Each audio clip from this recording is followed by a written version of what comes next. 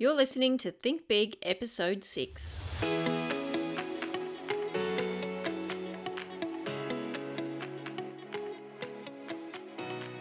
Hello, Big Thinkers, and welcome to Episode 6 of Think Big. I'm your host, Tara Cull, neuro-language coach, landscape architect, and English teacher, and I'm somebody dedicated to helping people in the built design profession who speak English as a second or a third language to build outstanding communication skills. You can learn more about my coaching programs and courses at archyenglish.com. The purpose of the podcast is to share stories from built design professionals and various related disciplines. But it's also about learning more about how we communicate and how we do it better, how we can do it better. I've had the absolute pleasure during the last few months of speaking to some inspiring professionals, and after each conversation, I get excited about what we've talked about and I want to share it with you straight away. But I know that I have to keep telling myself it's a marathon and it's not a sprint, because this is exactly what I tell everyone that I work with. It's a marathon, not a sprint. And I need to practice what I preach, right? Now, the response to my first 5 episodes has been overwhelmingly positive, and I wanted to take the chance to say thank you to everyone who sent me a message, who have encouraged me to keep going. It really helps me to feel motivated to keep going. And of course, I just feel like I want to share so much with you. In today's episode, I speak to Australian building designer James Goodlett from Alter Eco in Melbourne, Australia. I'm currently working with him and his team to design, document, and execute the landscape design for 2 of their projects. So I thought it would be the perfect opportunity to take advantage of this and share more about what they do and share more about his story. So James founded Alter Eco in 2006, and he has grown his practice through 12 years of building and design services. He comes from 4 generations of builders, and so he has sound knowledge of construction and then also understanding traditional and innovative building methods. And one of those innovations in design is his dedication to become Passive House certified. And he's passionate about creating sustainable homes for his clients. Every one of Alter Eco's projects is unique and has different opportunities and constraints specific to the site, the location, and the client's needs. I think it's also important to mention at this point that Passive House isn't the only way to achieve optimal star ratings, but it is a tool. Now, if you're interested in learning more about how different practices approach energy efficiency and star ratings, I think it's a great conversation starter to ask them about how they do it and what they do. In today's episode, I wanted to know more from James about how he works with clients to educate them and to communicate his ideas with them about sustainability and what that means for their projects. In the interview, we discuss what Passive House is and how he uses it as a tool, how he communicates responsible design choices to the client, some of the challenges that he faces, and we also talk about different drawing apps and software programs that he's been trying and using with his clients. At the end of the episode, I also asked James to give his top tips for young architects and designers, and he gave me some great, excellent advice about cover letters and applying for practices that share your common values. And I think it's particularly relevant when you're applying for a practice like Alter Eco, who've done the work to understand their values and what they stand for. It's really important to do your research to understand where they come from and what they stand for, so that you know if your values align with theirs. So before we get into the interview today, I wanted to also share more about Passive House with you. I discussed Passive House briefly with James, but I was more interested in diving deeper into how he communicates with the clients. So I wanted to give you a bit more background information into the concepts of Passive House before we get into the interview. Importantly, Alter Eco adopt an efficiency-first approach, which means they are designing buildings that are highly insulated and airtight, and they rely on very little heating and cooling to make the house comfortable. So they adopt an efficiency-first approach. If you'd like to know more about James and his practice, you'll find links to his website and blog, as well as all the images that we discussed from the buildings that we discussed in today's episode page. So let's jump into the episode. So let's firstly talk about the language of Passive House. Now, Passive House is not to be confused with passive design or passive solar design. Passive House is a building standard that was developed in Germany. And the way that it works is it's an energy efficient, comfortable and affordable way of designing a house. It's a specific way of designing and building a new or a renovated home so that it meets certain requirements that lower its energy use and it improves the health and the well-being of the house's occupants. But it's not the only way that you can achieve this. But I wanted to mention this because this is what James and his team adopts as a tool. In 2019, James and his team at Alter Eco took a stance. They drew a line in the sand because they wanted to commit their efforts to work with like-minded clients and builders so that they could achieve the best possible outcome for their clients. So he also worked towards Passive House certification. He did a 2-week intense training course, which was a massive challenge for James, but he documented everything that he learnt during the training course on his blog. So I put a link to this in the show notes. I highly recommend going to have a look at it and to see all the things that he learnt during the training course. What is Passive House in more detail? So let's have a look at the principles behind Passive House. In essence, it's striving to create a building that is healthy and comfortable. So Passive House allows for space heating and cooling related energy savings of up to 90% compared with typical existing buildings and over 75% compared to average new builds. So a passive house will need to consider good insulation. So passive houses are praised for their high level of comfort that they offer. The internal surface temperatures vary little from indoor air temperatures and even in the face of extreme outdoor temperatures. They also include no air leakages and no thermal bridges where the warmth can easily travel through the walls to the outside of the building. They also include proper windows with triple pane glass. So triple pane glass windows are the most advanced windows that you can get on the market today. And of course, they're made with 3 panes of glass. So as with new double pane window installations, each of the 3 panes has a spacer around the edge to give them a uniform space between the layers. So this extra layer makes it more difficult for heat to escape, and it allows you to maintain the temperature in your home. A passive house will also consider proper orientation to make the most of the sun. So passive houses make efficient use of the sun, internal heat sources, and heat recovery, rendering conventional heating systems really unnecessary, even throughout the coldest of winters. And then during the warmer months, passive houses make use of passive cooling techniques, such as strategic shading to keep the house comfortable and cool. Passive houses also include a heat recovery ventilation system. So for Alter Eco, air quality is their highest priority because this is particularly relevant because in Melbourne's inner west where they work and also where I used to live, there are abnormally high cases of asthma and respiratory system disease. So one of the key learnings from James's Passive House journey is the ability to take control of the indoor environment regardless of the air quality outdoors. So in return, the clients that they work with get to live in a healthy house with healthy air and to be comfortable.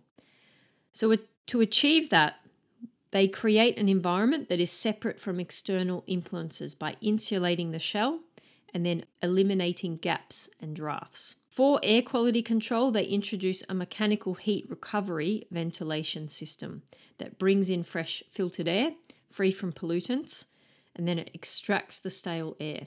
So it also contributes to moisture control and a balanced temperature throughout the home.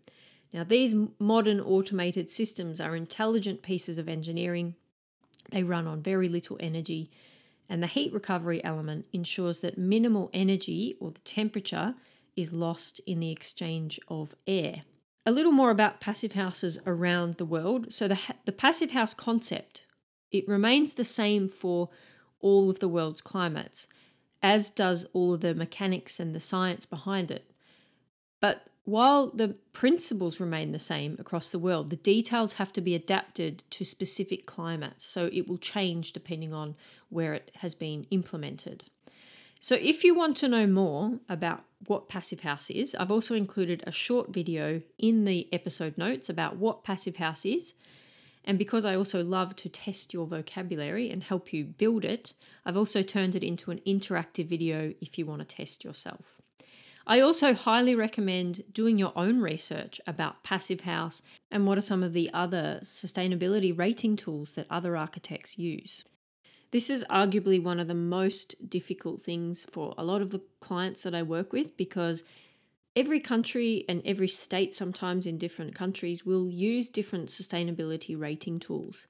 So the best thing that you can do is to, if you're working in practice, to ask what sort of tools that you use for sustainability ratings, or to, if you're looking for a job, that could be even a question that you could ask in an interview. What sorts of sustainability rating tools do you use? Can you tell me more about how you adopt a sustainable method or a sustainable practice? So, without further ado, let's get into the interview with James today. Hi, James. Nice to have you here. I've been very excited to have this conversation with you today. So, we have done some work together before in the past. I've been following your work for quite some time. So, for those who don't know much about you and your practice, could you tell us a little bit more about what alter eco means and where it started and where you are now? Yeah, sure. Thanks, Tara. Good to be here. Yeah, it's a alter ego.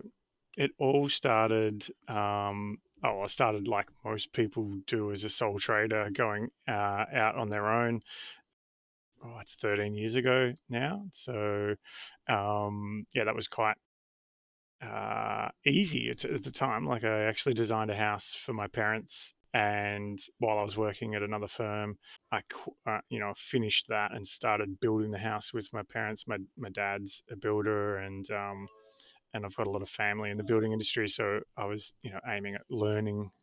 To get some hands-on skills and really, get some more understanding and experiment with a few different things as well. And yeah, that was really good. And then just by the end of that sort of build, I was full time on the dining table, just doing, mostly it was drafting work or some small design stuff. And then that evolved, and yeah, just built some relationships and got some repeat work. And then I couldn't handle it. Got I got the first person on board, and then it sort of snowballed from there. So yeah, I guess when I started, I had the ambitions to be, quite consciously a sustainable designer, but I guess just by word of mouth and where I got the work from, that wasn't really didn't really happen, to be honest. It wasn't really enforced, and I always struggled with the conversation around approaching sustainability and having some kind of a ethical conscious towards the building's performance, and even embodied energy and where our materials come from and that sort of stuff. So, and it's only really been in the last few years where I've decided that there's only so much work that we can do. There's a lot of work that's out there, and it's we're lucky in Australia to have a consistently booming industry where there's always work. That we've decided that we just want to work on with clients who are motivated to build high performing, sustainable houses. And, we're schooled up on that. We love that and we're passionate about it. So we're really trying to find those kind of clients and align with them. At the end of the day, we're designing a house for them to live in. That's it. That's all we do. We only do residential work. We're quite, passionate about that and working closely with our clients. And as I was saying, once we invest some time into them and I guess impart some of our knowledge on sustainability measures and the budget, and as well as your interior design and that sort of stuff, yeah, we just feel we get the most out of the project. I'm not having to pitch or sell being a sustainable designer to somebody. They just know that that's what they're getting in for, and they're on board with it. I think there's been a change anyway in the last few years in general in the market. There's quite a conscious shift towards people being more motivated towards performance and healthy. Like we talk a lot about how indoor air quality is quite a high priority, and anyone who's actually spent some time in Australia living in a house over here would probably know that they're not very comfortable. You'd think that we've got a climate that's quite conducive to living in a tent, but it's not really enjoyable. Um, Do you predominantly work with houses where they're renovated, or do you work with new builds? Or could you describe the type of style of architecture that you generally work with?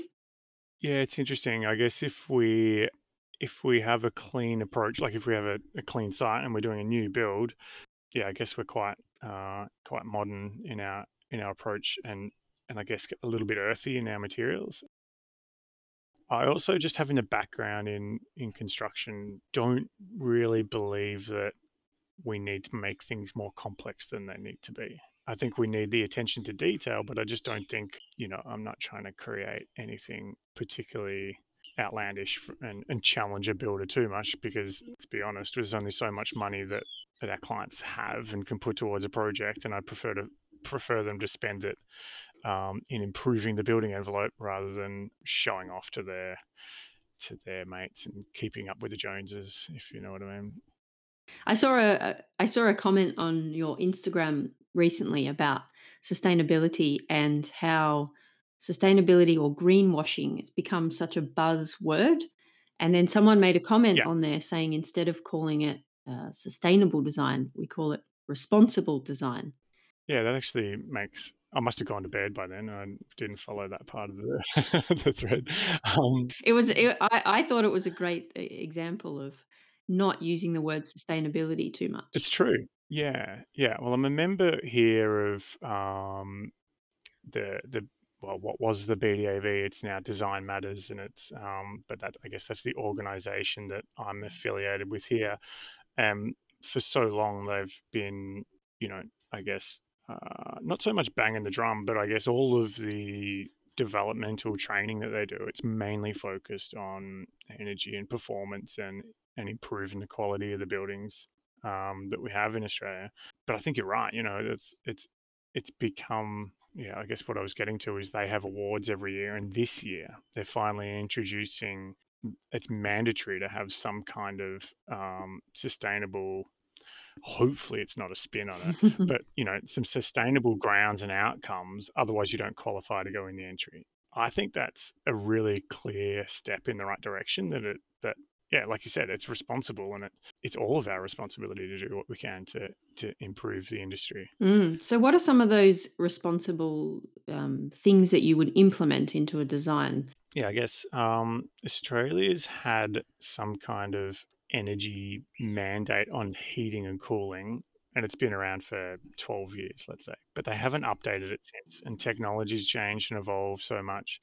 So I think there's a revision of this due to come out next year. But to be honest, it's quite easy to achieve that. And if you can't even achieve that, there's something wrong. But with the way you're designing and so forth. But the passive house is I guess, well, it's going to be a lot more common in Europe than it is here, and it's growing here, and it's actually very applicable in this climate as well. But to me, that's just a tool to ensure that we're designing something that can minimize the overall energy consumption and generate also the right amount of energy to balance that out and be net zero. So yeah, I think, to me, when we're signing on clients, we're not necessarily saying, hey, we're going to do passive house, because to me, we're probably still going to use it as a tool, but we're going to educate them along the way. And we do have a growing market of products that are here in Australia that are available, well, that we would use, I guess, in the composition of a passive house, but we are still quite dependent on better technology from Europe as well. And that's just coming at an expense. And at the moment in this pandemic, it's coming at a delay as well. So, it's making sure you're considering all those things in all of your projects, I guess, without saying. this is going to be a passive Yeah, that's design. right. So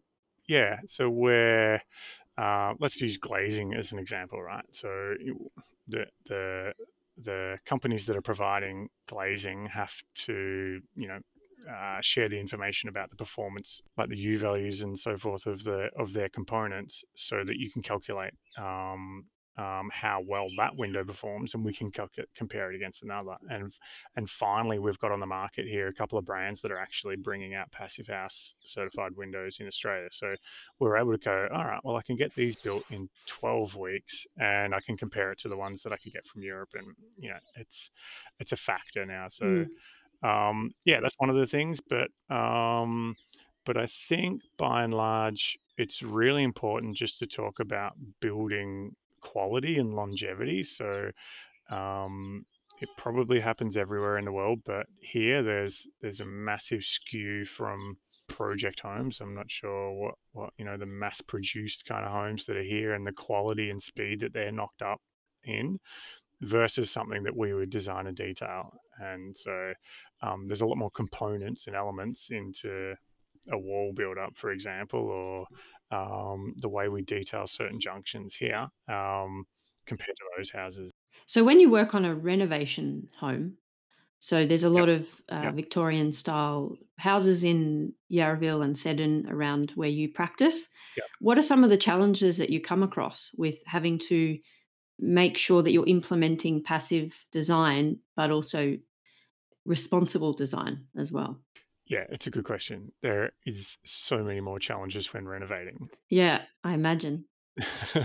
And especially, I mean, around here, we're dealing with quite tight and compact sites for what we can compare ourselves with in Australia, and that has its own kind of challenges, especially when we have a building code that's just generalized across the board, across the country. We have a lot of challenges. The first part to me is to find out understand what's essential that we need to keep and maintain, and what can we forego, because mostly buildings will be in some form of decay, and to be honest, a lot of that stuff is better off being replaced. But yeah, I think it's really important to maintain that streetscape, and keep that neighborhood character fairly consistent, which is quite challenging because we are seeing a lot more diverse building typologies, I guess, throughout our suburbs at the moment. But in inner Melbourne, where we're doing a lot of the renovations, it's pretty integral. There's normally heritage overlays that are in these inner urban pockets. We're doing what we can to restore those parts of the building, and seeing what can be removed. Mm. Have you got any examples that you can, like off the top of your head, that you could point people towards? So if we give them a link to your website, are there some examples where you've done the renovation and they can see some of the challenges that you've come across and to try and marry the two together, I guess? Yeah, there's a couple that come to mind that we haven't actually photographed yet. I think there's the Mavis House that's on the website, which is a renovation and extension. So is the Chatfield House. But in the scheme of things, they were actually pretty easy because there was good side access, and a fair bit of room.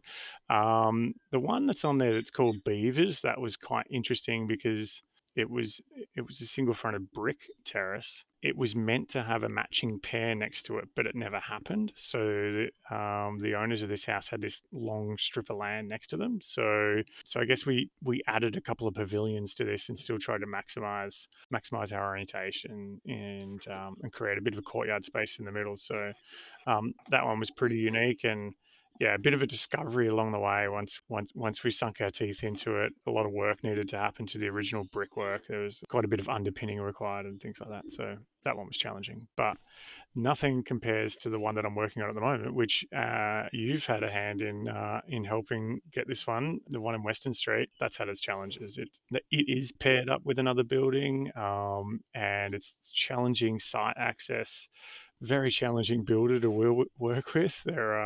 They're a larger crew, and there's a turnover of staff. So this relearning of the project has been quite painful, to be honest. You get that, and you can't anticipate that. So we just had to work through it. Yeah, it seems like it's been a long process, but Hopefully, we're getting towards the end, right? I've seen some photos. We're getting there. The landscape has been sending me some photos, so it's looking good. And I've been seeing some of the house, so I'm excited to see these internal courtyards and the backyard. It's going to be great. So hopefully, when you see it, you can send me some photos. So I guess just looping back to the passive house stuff, I still think there's a lot of education within the general population here that they need to understand, the differences in our approaches to the way we can design and create high performing homes. It's an ongoing, and this is why we do more social media these days. It's just that education around it as well. Yeah, I think that's a big part of it, isn't it? The social media Yeah, aspect. yeah. You were talking about some of the materials that you were using as being earthy. So what are some of the materials that you would use? I guess timber and more natural colors? I'm really more about that, trying to have our buildings just sit in our environment and not really stand out too much and be too loud. So yeah, quite conscious of, I guess, more about also a representation of who our clients are, and and what. I guess in Australia, there's a bit of a vernacular as well with the use of, corrugated metal and things like that. So it's not necessarily earthy, but it's quite common in, rural or, semi-rural kind of setting, and so emulating some of those materials and forms is quite fun as well. Yeah, I guess it's important to take into consideration, as you say, the vernacular of the context and to understand the architecture of the surrounding area. Thinking about the clients too, what are some of the things that you find are really important when it comes to explaining designs to clients? Yeah, so look, I really like honesty and a client that's not afraid to share their mind, because we definitely don't pitch or try and sell a concept to a client, and we start with really limited information, and we're really trying to learn about our clients. Our initial brief that we request from a client, it's quite detailed, and it forces some thought on how they live and so forth. So we're really digging into, I guess, the socioeconomics of their family, or if it's a family, or how they live and what are their habits and hobbies, and some of those things. So um, so I guess the design to me really does just quite evolve. It's we don't. We're really loosely starting with those flow diagrams of how things connect, and really trying to get an understanding of that, and then it shapes itself from that point of view. So to me, they're really seeing that evolution through those sketches as they evolve, and then as it goes into CAD, ArchiCAD, we use as and we refine that design development. So our first renders are just sort of a clay model kind of white render, and then then we start to embellish them with color. We don't want to give them too much information, because it's always distractions with some of that sort of stuff. And like, why is that brick? I didn't want brick there, or whatever it might be. But yeah, so we're really trying to take them on that journey and just keep them focused and keep the blinkers on, so that they got their attention on the right part of the project, and and also not getting too excited about other things that are just not even important right now. Yeah, but the key to it is their ability to say nah or yeah. That it's really critical. That we just had a meeting yesterday. It was our first design meeting with this client, and she said, "You know what, James? I just really don't like that. I can't picture that being, on my block of land." I'm like, "Cool. At least we know. Now have a look at this one. What do you think of this?" I guess that's important to create that space where they can say no, isn't it? Yeah, create the space, and then also just dig into it as a why as well. Like, understanding of that just saved us so much time going off in a tangent in the wrong direction. So I guess that initial stage too, where you do those flow diagrams, are a good sort of bringing the client into the process before they get too carried away. And then the next logical step would yeah. be more detail. My next question was going to be about, have you ever introduced an idea where you had to persuade somebody? But you have given me an example, but do you have any other examples where you had this idea that was really good and you had to persuade somebody? So it could be the client, the builder, anyone. Can be quite challenging. But at the end of the day, you can only lead a horse to water, right? So I'm not gonna bash my head against a wall one way or another. And yeah, if someone's really resistant to something, they must have a reason for it. Like there's got to be something underlying there. So to me, trying to find out what that is and probably educating them around that particular issue is as far as I would probably go with it. And if they were still stuck on it, Yeah, so you're asking them why and why and why so that you understand the deep reason for that problem. yeah, I like that. I like yeah, that process. I've been talking to some of my students recently about using the 5 whys method, which was developed by yeah, Sakichi Toyota, so it sounds like you're implementing it. yeah. I don't know if I've ever gone that far down, but yeah, I know exactly what you mean. I have Yeah. heard of that. It really gets to the underlying issue. Going back to speaking to the client and communication, what do you think is the most important thing when you're explaining things to clients? I like what you were saying about don't give them too much information because they can get carried away or I think honesty is the key to it. Once you get to know a client, it's it's it's still really important that the dialogue is open and honest. We're all humans; something's going to go wrong.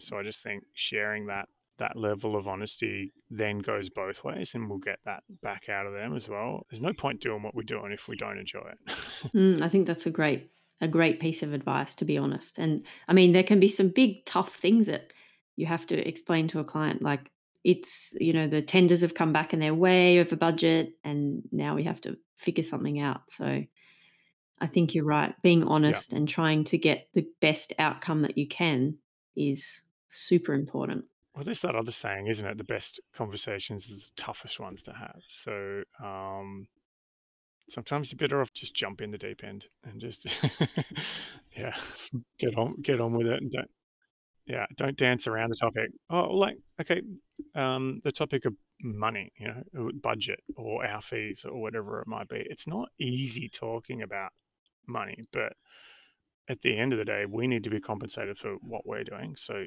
you just have to have that conversation and keep revisiting it, especially if there's scope creep or we deviate from the initial plan. But then also our clients, you know, don't have an infinite amount of money for a budget. For a project, everybody's got a budget. So I dig really deep early on in a project. I think it's really important to understand what they would like to spend, and then I think it's even more important to know when the tipping point is. So and to me, the gap between those two is quite critical. So, if somebody is trying to leverage as much as they can to take them right up to that threshold, I'm really nervous because it's really easy to tip over the top of the tipping point. So, that I think we need to just pull in the reins a bit. It's also it's quite challenging for us because the goalposts are continually moving as material prices are constantly going up. Right now, there's a timber shortage in Australia, so there's scarcity and price going up as well. There's so many things at play with inflation and so forth, and we might be borrowing our knowledge off a project that's already 2 years out of date by the time it gets built. So that's a challenge, but I think we need to take the money seriously and. Yeah, I think that's really important to have those kind of conversations early on.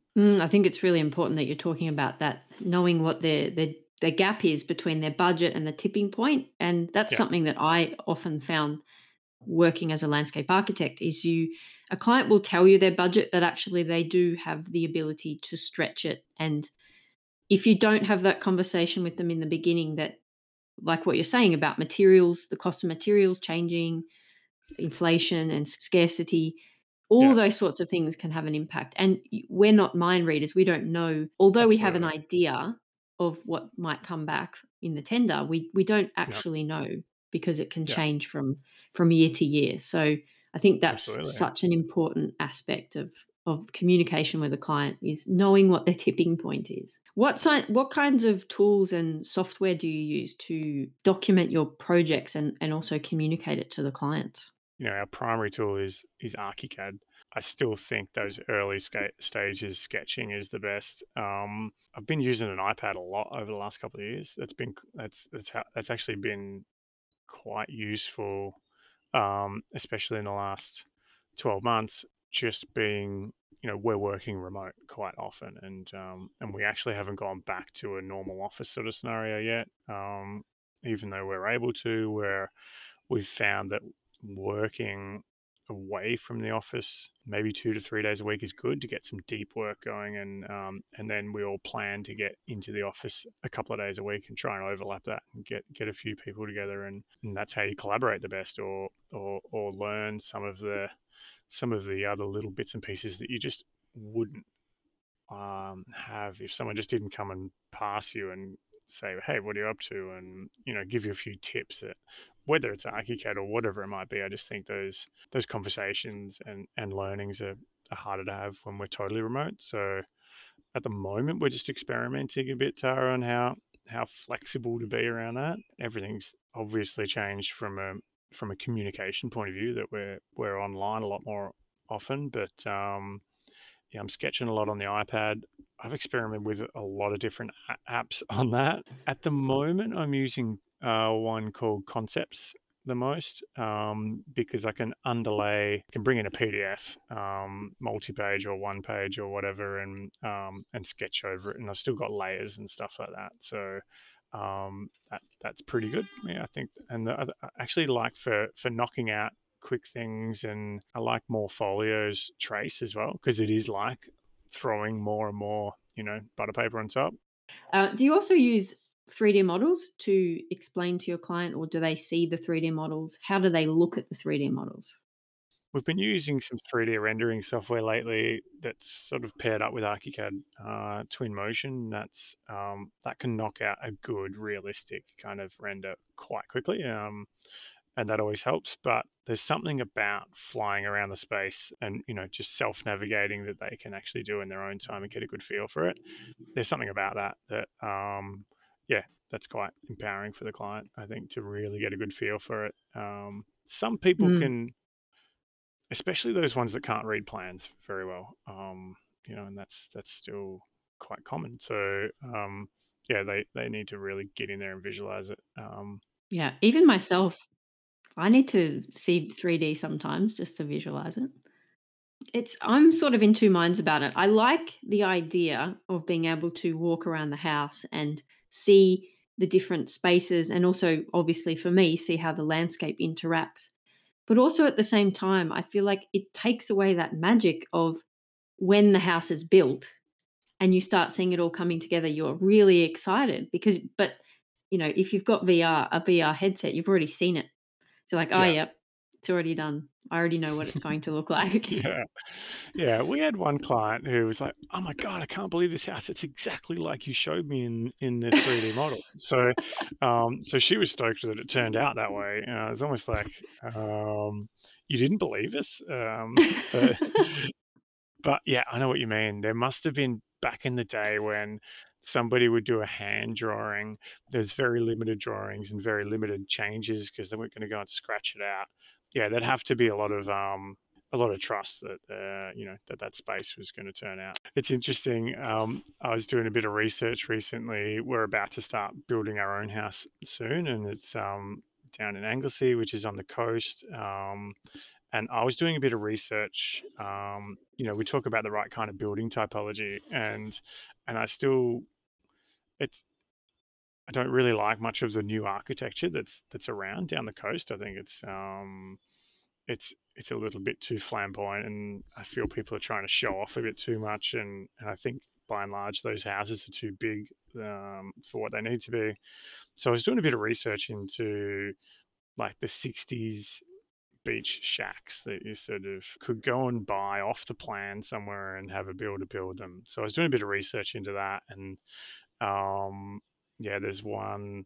I just came across this archive sort of website, and they had the plans or the ads that were in the newspapers, and it was literally just a plan and an elevation, or a plan and a 3D sketch, and people would yeah, people would be buying these houses just on a without much information at all, yeah, and even just the dot points of what was included, it was just such a simple little brief, but people just, didn't ask too much those days. They really trusted Yeah, the yeah, architect. and then also just weren't maybe too fast. These days, everybody wants to know the color of not just the tile, but what's the grout gonna be, and, they're invested in every little surface and interface. So yeah, it's different. It's a different set of different rule book. Absolutely. And I guess you as you're going to be your own client, is that right? So you're going to be designing your own house. It's actually been quite enjoyable. I'm actually having a bit of fun with it. So I look forward to yeah, seeing it take shape. Are you adopting a different process to what you would with your clients? Oh, totally. I came up with the first concept, and we both sort of felt that didn't really suit the site that well. Once we went back out to the site and sat on there, we just didn't feel right. And we talked about what we wanted. The next concept I did was like, yeah, that's it. Let's do it. So it's just gone from there. So I think yeah, I've sort of overcome that, and then got more into the detail and into the yeah, I guess the fenestrations and that sort of stuff. And yeah, now we're just about to we've got it through planning, so about to get a building permit, and now I'm trying to chase all the trades and get this thing built. Have you had Yeah, people in the practice also involved in the design, or is it just you and Claire? there has been because we are going to go for passive house certification. So myself and Tanika, she is a passive house designer, so I've had her do the comps on that. Yeah, and a couple of the others are working on it as well. So yeah, it's going to be.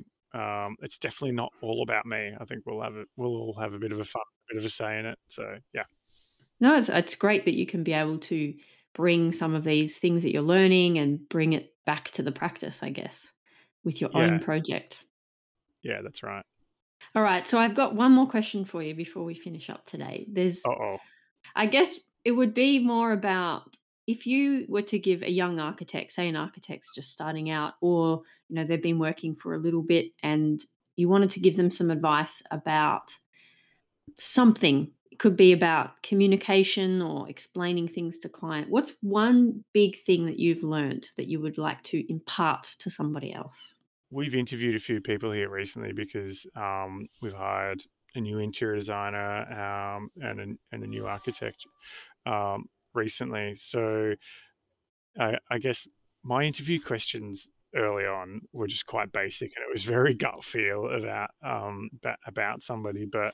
Um, but to me, I think at this point in time, I can tell my story about where I am, and that person that we're hiring needs to be on a similar journey at this kind of point in time. Like it needs to be mutually beneficial in that kind of regards. I'm really glad that you mentioned that actually, because given that we've just been talking so much about your principles and your values around sustainability and also the ways that you speak to the client and being strong on those values, I think it's important that you obviously have people that are working for you that understand those values.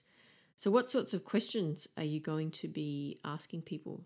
I'll be asking questions that are quite particular to the kind of things that you know the kind of person that we need within our team, and from that we'll learn about whether they're a good cultural fit or not, and so forth. But also, I think it's really important for whoever is a job applicant to be able to express themselves in that way, as to and actually, I don't know if confidence is the right word, but be able to express that this is where they think they would like to go, and maybe nobody knows where they're really going to go long term. But I think at this point in time, there needs to be that magnetic bond, if you know what I mean, that pull to want to work there, rather than just try and get the CV out to as many people and see how you go getting a job. To me, the ones that resonate to me are the ones that have approached us more specifically, and there's definitely an alignment there. So, yeah, to me, I think you need to try and find the right kind of place to work in and express that why you would be the right kind of fit for that kind of place. and back yourself on that, and after seeing a few CVs recently, I would definitely write a personalized cover letter as to why that would be the case. I'm so happy that you brought this up because it's something that I have worked a lot with people recently too. It's about, firstly, what do you value? You've got to know what you really value so that Yeah, you can have these conversations with people and to yeah, know how what you value fits with the practice that you're trying to work with. And yeah, also, I really also believe in the idea of personalizing your cover letters and trying to make sure that what you value fits to the company's values and that somehow you can add even more value to the company as well. Well, I think we've come to the end of our conversation. So thank you very much, James, for sharing everything today, for talking about your values around sustainability, for sharing a little more about your work with Passive House, and then also talking about how you work with the clients and the things that you value around honesty. And then finally, I really appreciated what you shared at the end about how somebody can improve their job searching and their interview skills. I think a lot of people will get a lot of value from this episode, so thank you very much. And I've also learned a lot more about your practice, so thank you. oh, good to hear. It's more than just pretty pictures. Sure is. It's way more than pretty pictures. It's so much more than that. So thank you. Thanks for having me. Appreciate it. Thanks again to James from Alter Eco for taking the time to have this interview with me. It was funny when we did the interview, in the background there were so many noises, so many bird noises, and it was making me feel nostalgic for being in Australia. So I really appreciated having that conversation with him. I hope you enjoyed today's episode. If you did, please do me a favor and share it with somebody who you think might enjoy this episode. And if you have any questions or you'd like to ask me anything about what you heard in today's episode, you can send me an email to hello@archyenglish.com. And I look forward to sharing my next conversation with you very soon.